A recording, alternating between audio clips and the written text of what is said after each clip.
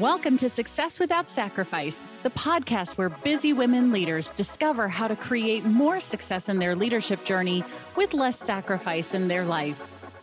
Here's your host, Debbie Peterson of Getting to Clarity. Hey, hello, and welcome back. I'm Debbie Peterson of Getting to Clarity, and this is another episode of Success Without Sacrifice. Today, we're talking about imposter syndrome. Imposter syndrome as a woman in business or as an emerging leader, women in leadership. I've been thinking a lot about this topic lately because it keeps coming up. It keeps coming up in conversations. It keeps coming up with clients and is a regular contributor to the list of what gets in the way. So whenever I do a keynote speech, I always ask my audience, what gets in the way? What gets in the way of you getting what it is that you want most in your leadership, in your life, in your business, whatever the case may be?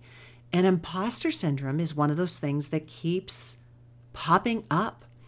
And it's this fraud feeling, doubt dealing beliefs that hold us back. They can keep us stuck, whether it's personally or professionally. I think there was a study that KPMG did, and as many as 75% of the participants said that they experience it.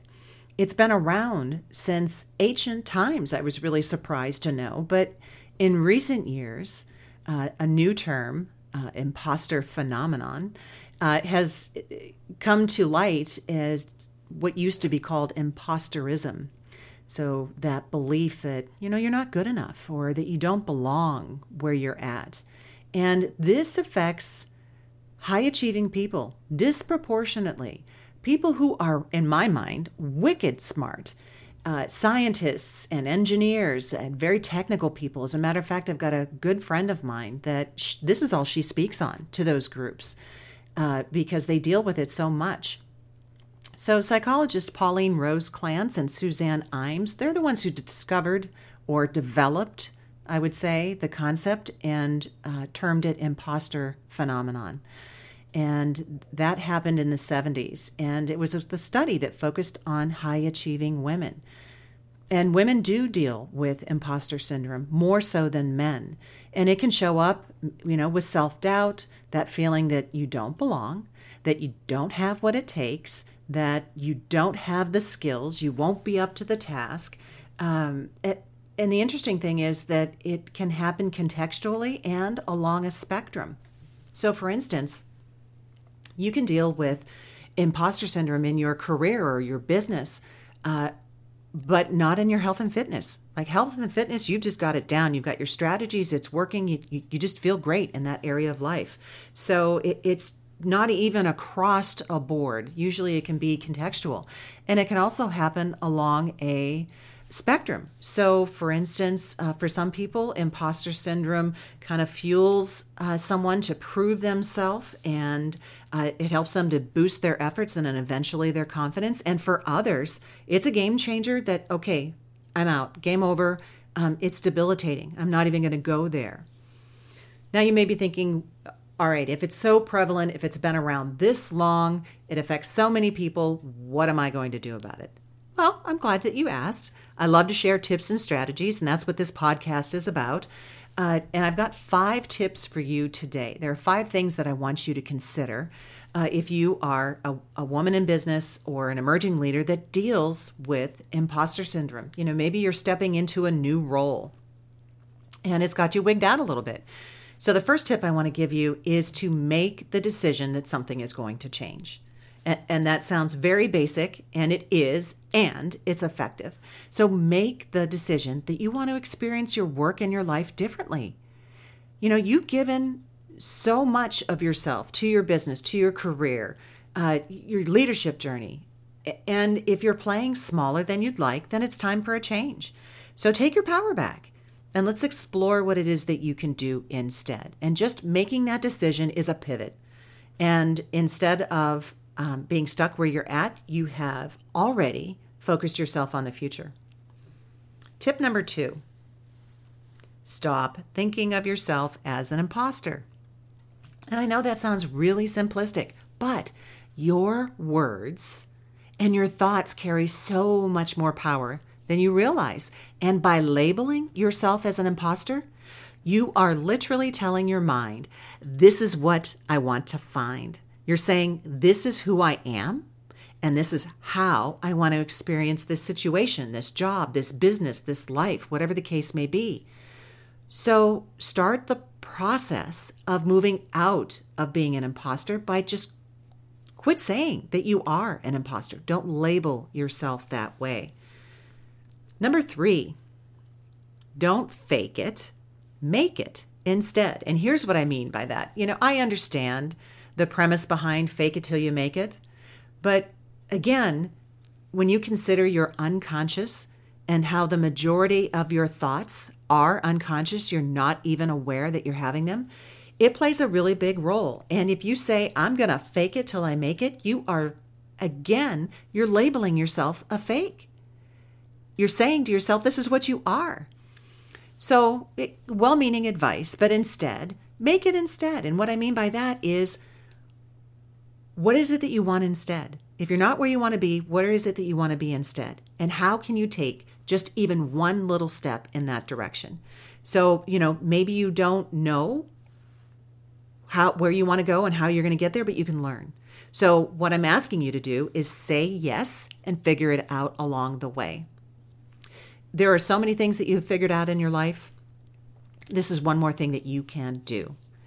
The 4th thing I want you to consider is it's not just you. Many women and men get tripped up in imposter syndrome. These tendencies that hold you back, that think you're not good enough, that you're not made for it. So just cut yourself some slack, right? Who do you know that you trust, that you have a relationship with, that you might be able to share this with? That, you'd be surprised, the people that struggle with this. And if they have something that they do, a solution, strategies that help them, they might be able to share that with you. And you get out of that feeling then of isolation, that it's just you, that you have to figure this out all by yourself. Because I'll tell you, imposter syndrome has affected people all over the globe. Every demographic, it doesn't matter. High-ranking officials, successful actors, world-class athletes, high-ranking military members. It's affected people probably that you know very well, that you consider to be very successful, and you might not even suspect. Authors that have written multiple books. I mean, people who on the outside that have achieved success unlike anything we could even fathom, deal with imposter syndrome. So kind of take comfort in it's not just you. So many people deal with this.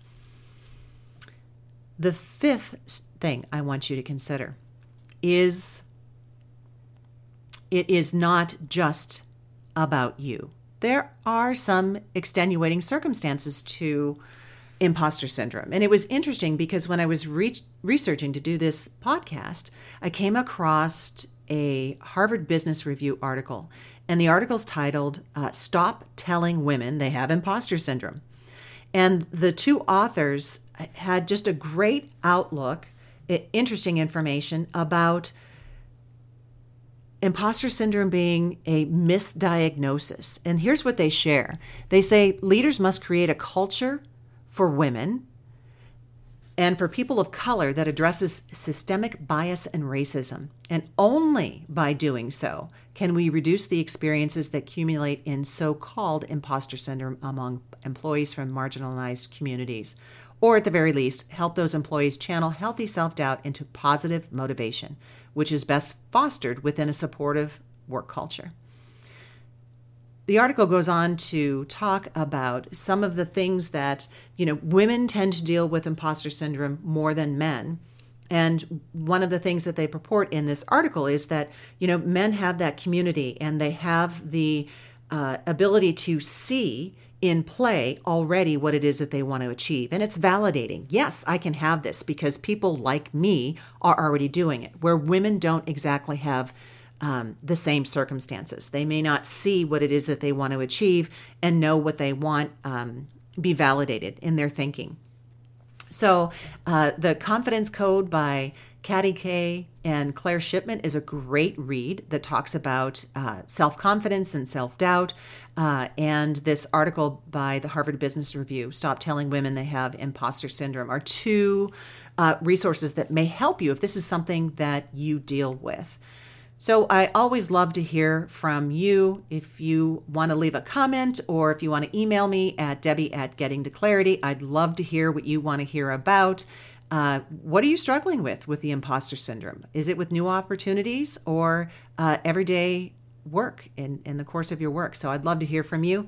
And until the next time, here is wishing you all the clarity and confidence that you deserve. Have a really great day, and bye-bye for now. Thank you for listening to Success Without Sacrifice with Debbie Peterson of Getting to Clarity.